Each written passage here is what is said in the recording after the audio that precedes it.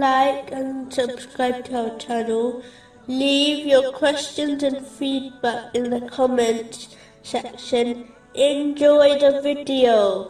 Continuing with the last podcast, which was discussing chapter 8, verse 11. Rain by which to purify you and remove from you the evil suggestions of Satan.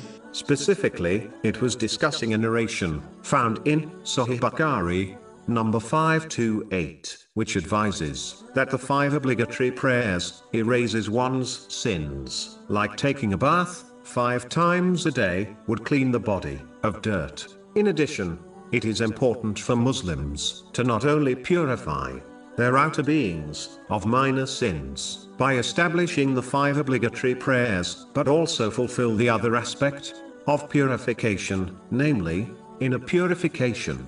This is indicated by the fact that the 5 obligatory prayers were spread across the day, instead of being put together, meaning a Muslim should repeatedly, inwardly, turn to Allah, the Exalted, throughout the day, just like their body turns to Allah, the Exalted, 5 times a day, through the obligatory prayers. This inner purification involves correcting one's intention, so that they are only perform actions in order to please Allah, the Exalted. This is the foundation of Islam, and is what Allah, the Exalted, assesses when judging an action.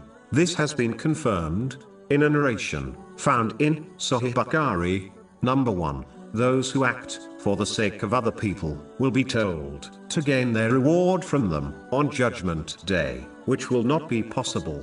This has been warned in a narration found in Jami Tirmizi, number 3154. Finally, this inner purification includes learning and acting on the teachings of Islam, so that one removes bad characteristics they possess, such as envy, and instead adopts good characteristics, such as patience. The outer purification is important, but if a Muslim desires to achieve success and overcome all difficulties in both worlds, they must purify their inner being as well as their outer being.